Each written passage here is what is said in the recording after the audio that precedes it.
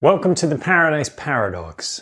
Crazy ideas for open-minded people. I'd like to present this interview with my co-host of the Multiversity Project. Her name is Katy Kelly, and she's kind of known for running voluntarist meetups in Austin, Texas, as well as in Puerto Vallarta.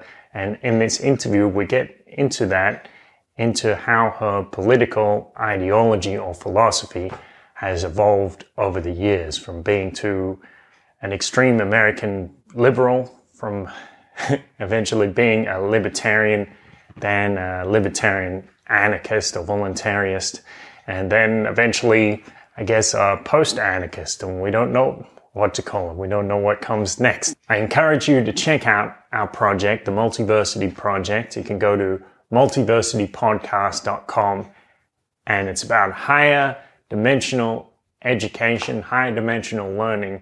And we talk about a lot of wild ideas. We try to do it in an intellectually rigorous way. So for every episode, we always do several hours of preparation and thinking about the implications of what we're talking about. We have some interesting interviews on there talking about quantum physics, or what it's like to be in a cult. And we've got upcoming episodes talking about solving the meaning crisis, among other things. So check that out, multiversitypodcast.com. You can also follow us on Instagram, Twitter, Facebook, Steam it, Hyperspace. Thank you. Let's get into it.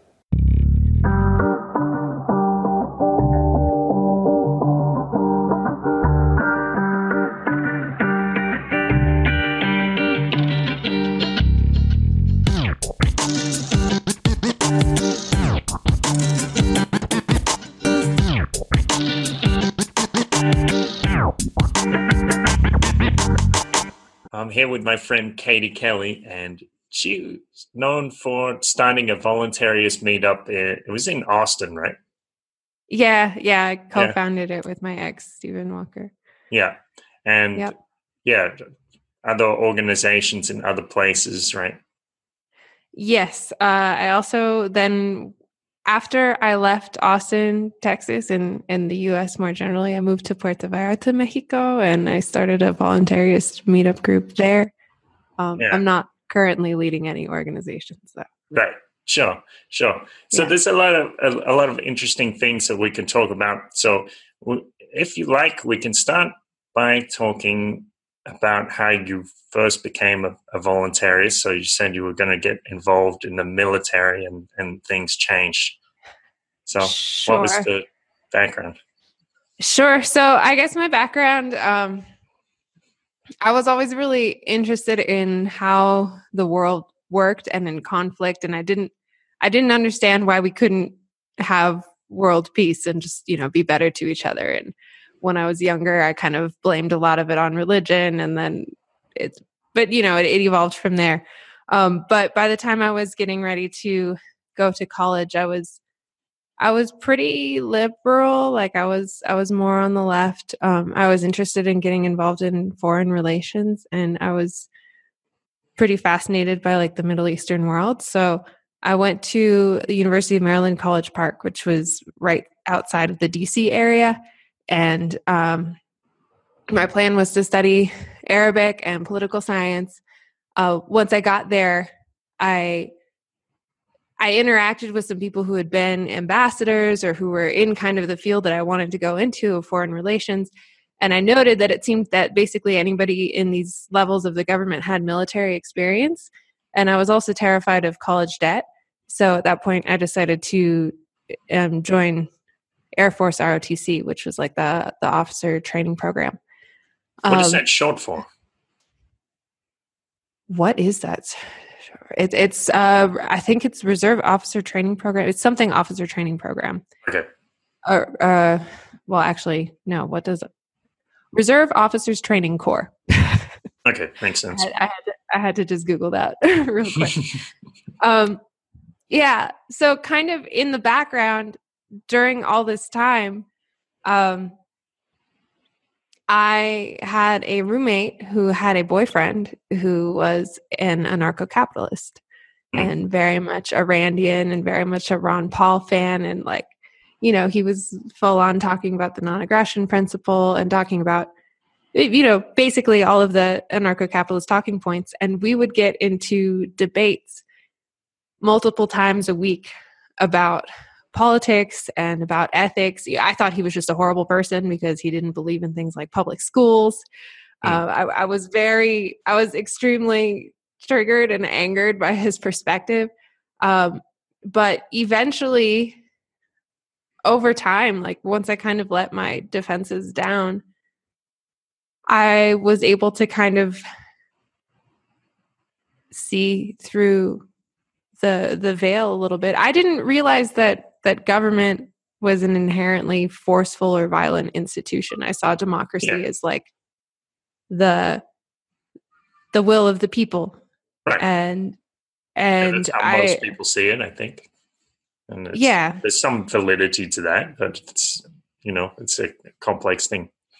Exactly. It's a complex thing. And I was always generally anti-war, which was kind of ironic because I was going into the military at that time. But I wanted to be in there so that I would have that experience to know what was going on. And also there was so much, it was clear in the DC area that it was about who you know, and that there was like a way to rise through the ranks. And that was just like the way that I saw to do it at that time. But I was motivated by a desire for world peace, which I know is really ironic. But once I realized that wasn't aligned with what I was doing, I had kind of a moral crisis, and I left that college and, went to a university closer to home and just kind of freaked out and said, oh, I'll be a math major and do something really practical. And yeah, that didn't last. But okay, so you gave up being practical. Yeah, I gave up being practical. Or gave up the standard way of being practical.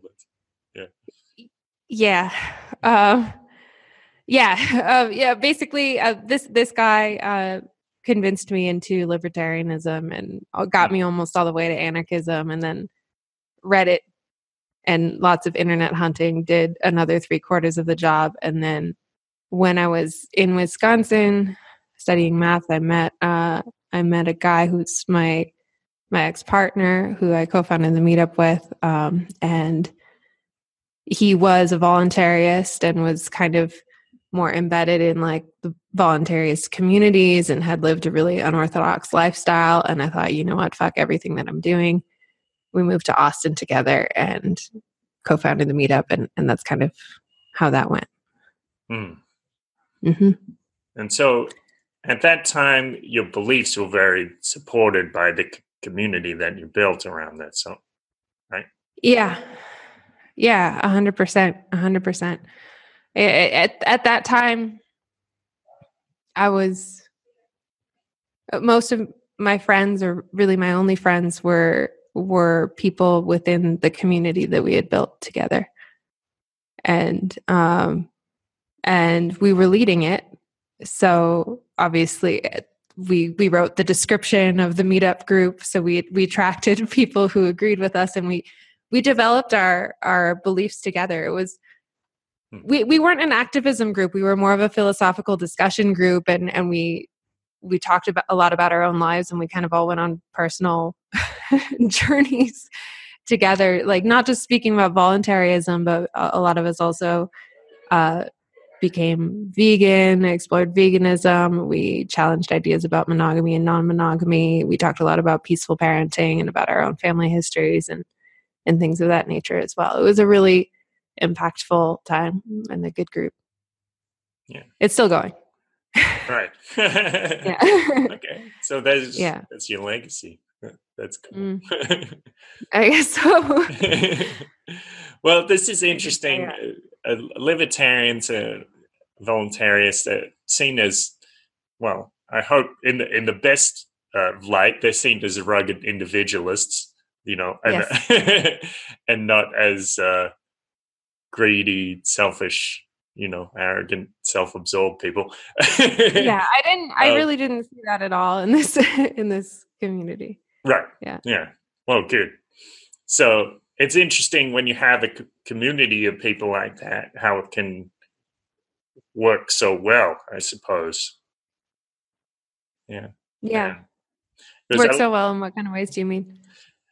that I suppose that it didn't get taken over by somebody with a lust for power or something like that, or somebody trying to disband it, or if some chaos entered in. Nothing like that.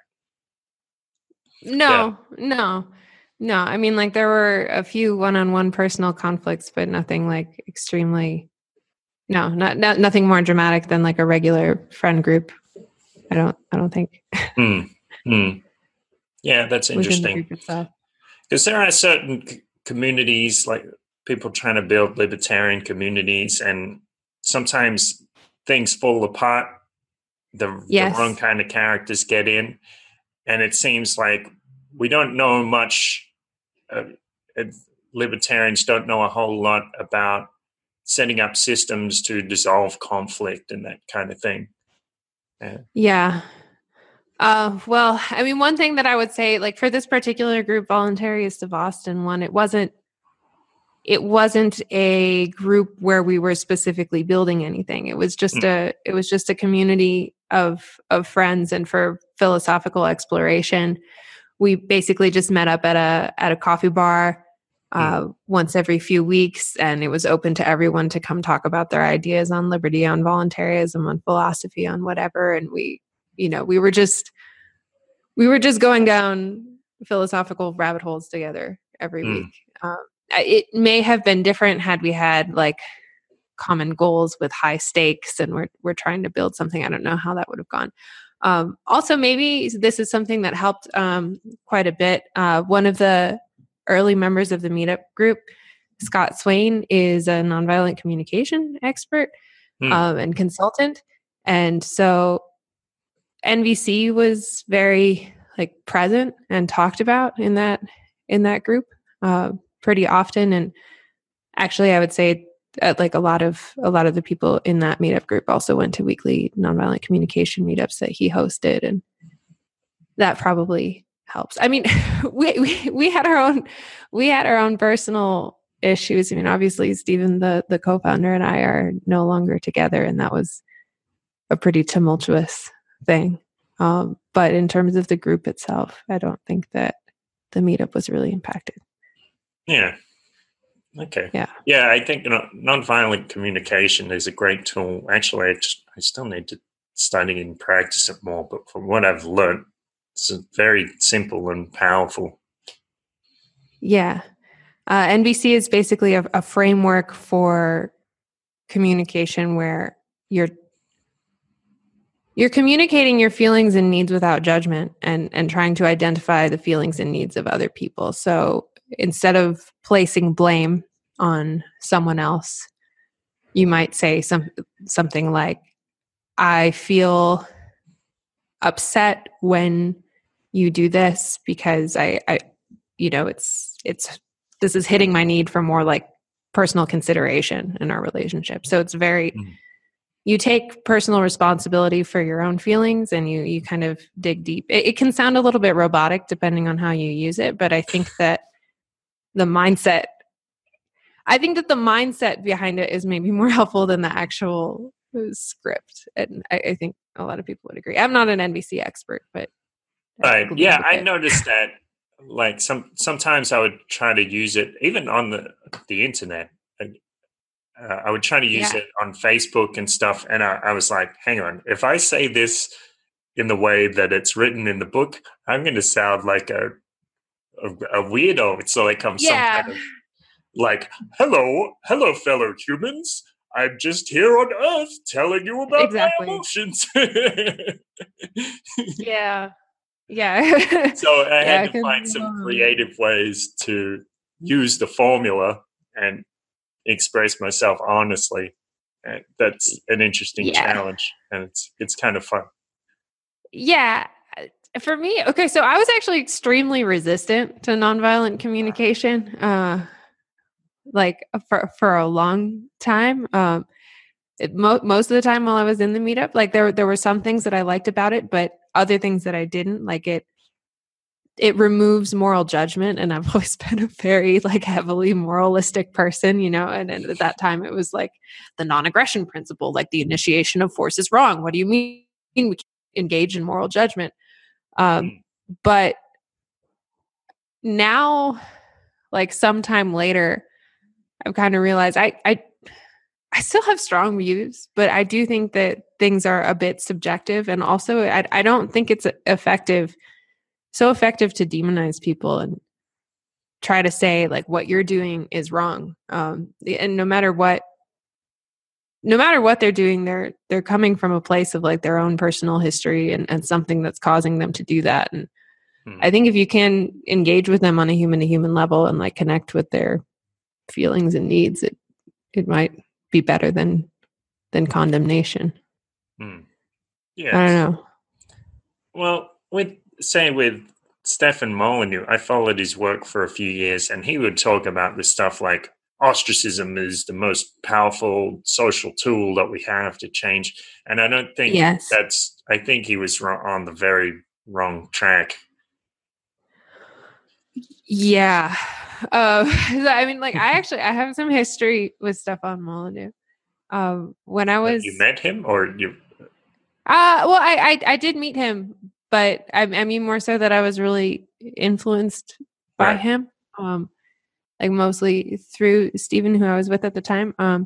Stefan Molyneux was, you know, he was a very influential guy, and he talked about ostracism a great deal, like even to the point of if you were a voluntarist and, you know, believed in the ethics of the non-aggression principle and didn't believe in initiating force and didn't believe in government and were an anarchist, then Stefan Molyneux would point out that like your friends and family members who are not voluntarists, maybe they don't admit it, maybe they're extremely detached from it and they don't realize it themselves, but fundamentally on some level, they're advocating that the government use guns against you for your beliefs. Like if you don't want to pay taxes and your friend is a statist and believes in taxes, then on some level they're saying that they want you to be, you know, they would advocate you being thrown in prison, or he would say like thrown in a cage at the point of a gun. So so he would argue in many cases that people should have these really difficult conversations with friends and family members and then disassociate from them or ostracize them if they didn't come around. And especially in the case of families too, like Steph has a very, he held and maybe still holds a view that the vast majority of families were abusive to their children in one way or another. Yeah. And really, he would say like go to therapy and, you know, defooing is a last resort. Defooing was his like lingo word for de-family of origin or leaving your family of origin. But on his call-in shows, I mean, the reality of it was he would basically advocate that nearly anybody defoo for almost any reason. Yeah, it's kind of like, well, he'd gone through so much therapy, but he was still, his worldview very colored by the experience of abuse that he had. And so we watched that video the other day where Jordan Peterson reads the introduction to Beyond Good and Evil, and Nietzsche is talking about how basically any philosopher is actually telling his life story when he or she presents a philosophy. It's not just, you can't really take the human being away from their viewpoints. And I think there's a lot of value to that. Yeah. Yeah, I think that's true. I think that's true. It was really interesting how Nietzsche pointed that out. I don't think that Stefan Molyneux was trying to be malicious. Like some people will say that, you know, there's some people that say he's a cult leader and he's trying to separate people from their families so that he can get more donations or something. But I don't think that's I don't think that's the motivation. I'm not a Steph fan now, but I don't think that was the motivation. But Yeah. his very firm ideology like resulted in a lot of isolation in my life, which was a big negative, I think. Yeah, the thing about disassociating from people, if they, they really want you to pay taxes or whatever it is, they really want you to obey the speed limit, whatever. Right. It's this really, people who follow Molyneux and Molyneux himself, I guess they wanted to pin down and just reduce it like, hey, well, in this situation, you would actually wish me ill. But it's not that simple. Like there's this whole gray areas and these moral sections of people's life that they never really thought about. And even when they do think about it, they have these emotional reactions conflicting with another. So it's not simple like just saying, hey, you wish me ill in this very specific hypothetical situation, so I'm not going to talk to you. Yeah. Most of the time that person is probably really cool to you. So yeah. So what's the problem? Yeah, most of the time that person is probably really cool to you, and maybe they've never even thought about that specific hypothetical situation. And also, like you said, it's complicated. It's complicated. Like political philosophy is complicated. Yes. We can't expect people to be experts. At that time, I was really convinced that I was 100% an expert and like had found the capital T truth. That's not where I'm at anymore. Yeah. Right. Yeah. Well, I think I lost some friendships by going too hard about that stuff too. Yeah. And it wasn't really cool. It was a valuable lesson on what's really important. Right. Yes. Right. And I mean, what kind of like, even if you believe strongly in voluntarism or libertarianism or whatever ideology, like what kind of a world are you really building if the people who don't agree with you just cut them off and like say that they're evil? Because you did probably, if you're in some kind of radical fringe philosophy, like you probably didn't agree with yourself a couple of years ago. Yes. And 5-10 years ago you wouldn't have been even open to hearing the ideas. So yeah. Not at all. Not at all. Yeah. Yeah. I was really not open when I first heard libertarian ideas. I was really hostile. Right. Yeah. So what happened next? Like eventually you moved to Mexico. How did that, what was the seed that was planted and how did that grow? Okay. So moving to Mexico, I think the first seed that was planted there was reading Tim Ferriss's 4-Hour Work Week, where he talks about lifestyle design, and he talks about he really tears apart a lot of assumptions about work and working the 9 to 5, and getting a house, getting an apartment, and having all these things. And it was in that book that I was first introduced to the idea of like digital nomad. When I was in a position, I had gotten an online job, just doing transcriptions that was flexible and part-time, and it wasn't enough to really support me in the States. But I was kind of in a place in my life where I wanted to change. I really wanted to be alone for a while. I wanted to figure myself out. I wanted to relax and not have to worry about like the daily hustle so much. And that seed had been planted a while ago. And initially when that seed was planted, I had done a bunch of research on locations for like potential in the future. And I had settled on Puerto Vallarta because it was a really beautiful beach location in Mexico, very safe. There was still a lot of English speaking there because it was touristy. So I thought it would be like a good place to get my feet wet, and so once I had that online job and I didn't have anything tying me to Austin anymore, I decided to just go for it. And yeah, that's what I did. That's what I did. Everything. See you later, Yeah. clowns. I mean, like, not really. I mean, it was like 5 months. I let people know I was moving a long time before I moved. I planned it for a while, and Yeah. got But set I up with an noticed, apartment down there. Yeah. right, when I left my call center job, somebody was like did a double take, like, hang on, you're actually doing it? Like, I know you said it a year ago, but now you're really doing it. Whoa. Yeah, I do things. Yeah. It was so scary and it was so surreal too. I don't know what it was like for you, but when I first landed in Mexico, like I was excited on the plane, but also on the plane, I was thinking, what am I doing? I'm like a single woman in my early 20s alone. I don't know the language. I have no idea like where I'm going. Like I've never been here before. I don't know anybody here. What am I doing? Well, no, for me it was a lot easier, I think, because I'd eased into it, taking a trip to Colombia years before.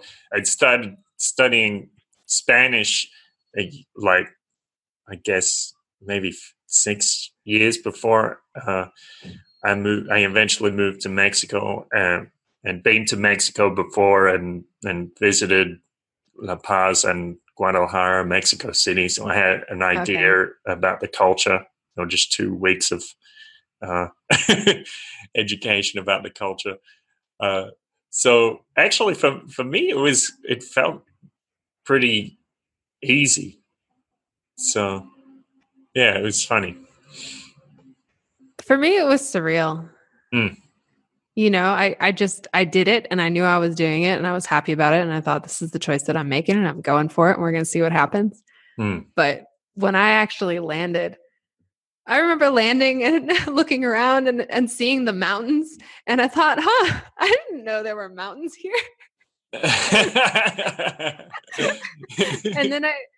And then I took a taxi to my new apartment and met up with the realtor that I had worked with online, and she gave me a kiss on the cheek, and I thought, is she flirting with me?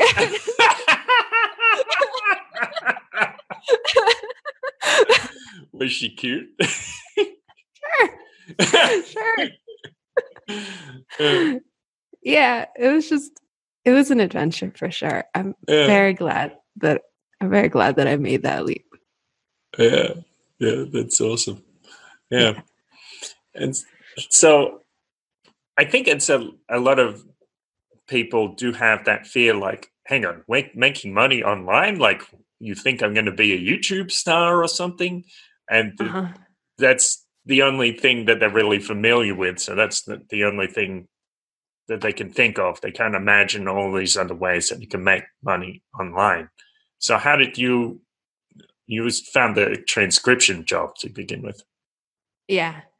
Well, so that job was actually, when I found that was nearly a year before I moved to Mexico. And the situation there is I actually was working in a call center as a salesperson, and I was burning out, having a difficult time. I really loved it until I started realizing that the company actually wasn't a good company. All right. It was an outbound call center? It was, my calls were about 70% inbound. And 30% outbound, but the outbound calls were only to people who had requested information. So it was not, it wasn't cold calling. I was selling home security systems. The issue was that I realized over time that all the good reviews of the company that I had seen, like they were kind of paying these review sites, and there were a lot of like little gotcha clauses in the contract. And I wasn't told to lie, but definitely encouraged to word things in tricky ways to avoid lots of truths. So I just felt increasingly uncomfortable, and I left that. And the idea was for me to I was just going to take a break from working for a while, because I knew I didn't want to be a salesperson. I had this plan to get into international relations, and then I was like, oh my God, government is evil. What am I going to do? Just do math. But I was never passionate about math. I was like really quantitatively oriented, but that wasn't ever my dream. And then I dropped out and moved to Austin and was, a waitress and a salesperson. I knew that's not what I wanted to do. It was just kind of, I was figuring it out. So I was taking some time off work and I was just looking for something part-time and flexible, like a gig. And I found the transcription job on Craigslist, actually. Okay. Yeah. So I'd never thought to do transcription before. Yeah. Yeah, actually, I started doing some transcription. Someone a woman I met in Spain messaged me and said, "Oh yeah, we're looking for Aussies to do transcription, so I'll make a little money." Aussie specifically. Yeah, it's like cool. Aussie audio, so it's easier. Oh, okay. If I understand the accent. So yeah, that makes sense. Yeah. Yeah, it's a good job. I mean, there's a lot of ways to work online. I mean, Upwork is a good resource. I know you did teaching English online. There's a million different sites to teach English. We Work Remotely is a good site where there's a lot of remote jobs. You can do customer service remotely. You can do sales remotely. You can obviously, if you're a programmer, like if you're in tech, you're set. Like there's plenty of remote jobs if you can code. But graphic design, that's more what I started getting into. It's like graphic design and web design with a couple of friends after I moved down here. Did you take a course in graphic design? I was a hobbyist graphic designer from the time that I was a kid. So I took a lot of Adobe courses online. Like I'm talking about even when I was 10, 11, 12, I took 2 semesters of graphic design courses while I was in high school. But it wasn't not like a strong formal education. But I've been doing like little logos and websites for high school and college clubs since forever.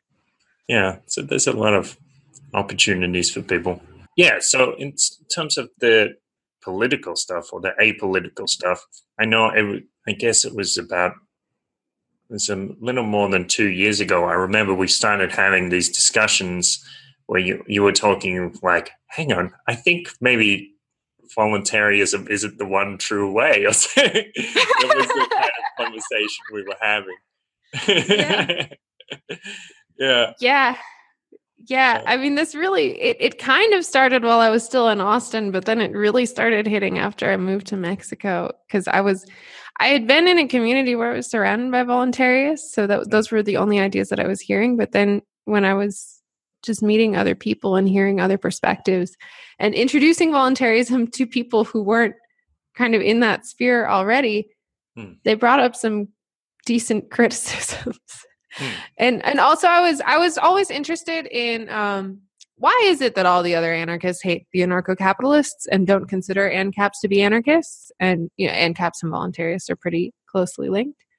So I was trying to figure that out because I thought, okay, there's like hundreds of years of anarchist history here, and maybe they're all idiots, but probably not totally. They probably have something to their ideas. So I started reading some of the leftist anarchists, and I realized that, in my opinion, but I think this is true. I don't think that I don't think that property rights are even consistent with voluntarism or properly morally justified in voluntarist philosophy. And so one case about that, people will often use the Lockean argument to justify property rights. So we talk about mixing your labor with an object. So if there's a tree and you cut down the tree and you turn it into a house, well, that's kind of house. But the land that it's on, you didn't make the land, and you didn't and you also didn't make the tree. That's true as well. Yeah, so but you mix your labor with the tree. At least you mixed your labor with the tree. Yeah. Okay. So I mean, there's a couple of things here. Like one, why do we assume that me mixing my labor with something makes it mine, and not that it means that I lose my labor? That's not what I agree with, but I mean, that's an assumption. It's not like inherently true that I mix my labor with something and now it's just mine. That's right. I mean, the idea is you're the one that made it useful, and therefore you have some ownership over what happened, and you own the object. I guess that's the line of thinking. Yeah. Sure. Yeah. And the line of thinking makes some sense. I'm not saying there's nothing to it, but this doesn't seem like an objective moral truth. No. Also, even if we're going to get beyond labor mixing, like you mixing your labor with land isn't the only thing that gives land value. And we know this, and market anarchists and ANCAPs definitely know this, that value is subjective. And people are definitely willing to pay for undeveloped land. Undeveloped land is valuable because it is scarce. Mm-hmm. We live in a finite world. And the fact of the matter is that if you claim any piece of land as your property, what you're effectively saying is it is an aggressive act in a sense, because this land, okay, let's say we're starting from zero, which I know isn't where we're starting, but we're starting from zero. This land is untouched. Anybody could potentially move freely on it, pick the apple off the tree, lounge in the grass or whatever, which does have value in and of itself. Like just the space itself and the nature itself does have value. Yes. If you say, this is mine, what you're saying is, I declare that I have the moral right to violently prevent you from crossing this line. It's a threat.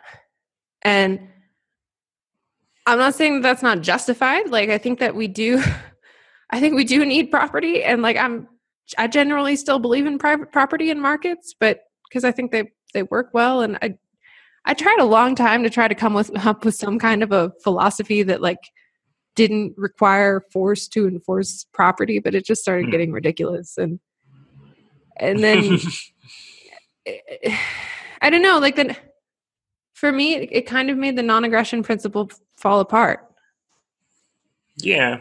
Well, it's a funny thing. Like, say, if you're sleeping in your home, even if we kind of assume maybe it's not exactly your home, maybe you don't own it exactly, and someone sneaks in at night, it starts to be a reasonable assumption that they're wishing you ill, that they want to take some of your personal property or maybe injure you or something like that. And so you have to get really suspicious, and maybe you start to threaten them because of that. So there's some logic there. Totally. It's not illogical. And I also don't think it's illogical to want to be able to own your house and prevent people from walking into that house, nor do I think it's illogical to think that. I mean, I think that labor mixing is a pretty good justification for property. I just don't think that it's a morally true justification for property. Yeah, well, one thing it makes me think about as well, I think this is more or less accurate. So Europeans came to North America and they said, wow, land of milk and honey, like everything is so lush and beautiful, and the land just grows whatever you want. Everything is fertile. What they didn't realize, there's this unseen factor.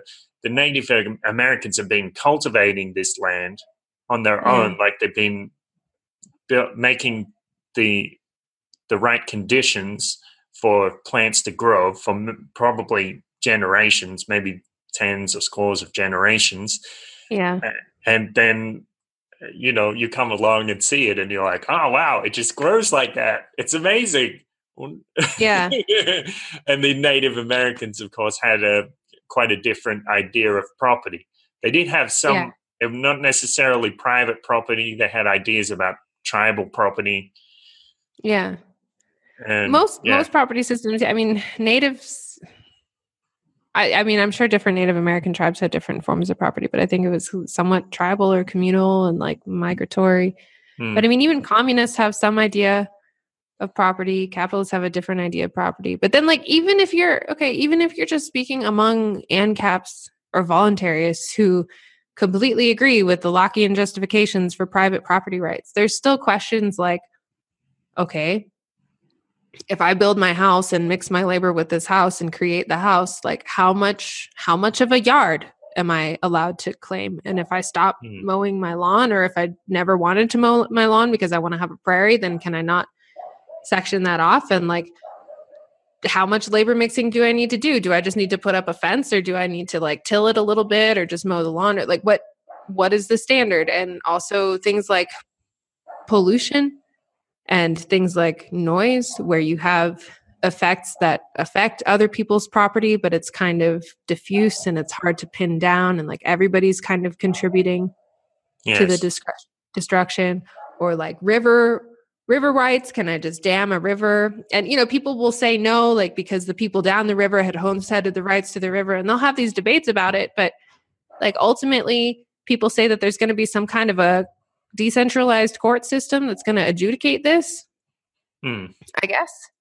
But that's still giving a lot of authority to this court system to decide to use violence in not necessarily defensive ways, or to decide who's the aggressor or who's the defender when it's not clear. Yes.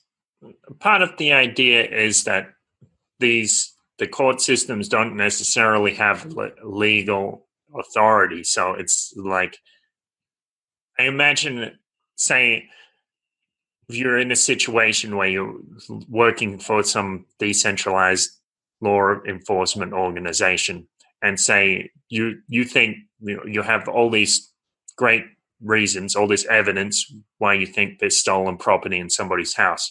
Now, you could just go walk in there and take it, but maybe if your reasons turn out to be false, maybe you have a problem with liability or other things. So maybe you go to this court and you ask them for a warrant, and that way your liability is shared. They give you a warrant. Liability from who? Like, who's enforcing your liability? Like other decentralized. It just kind of sounds like a mess. I don't know.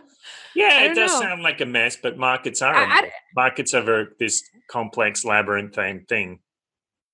Yeah. Yeah, but should we have a complex labyrinth like messy market for violent enforcement? I don't know.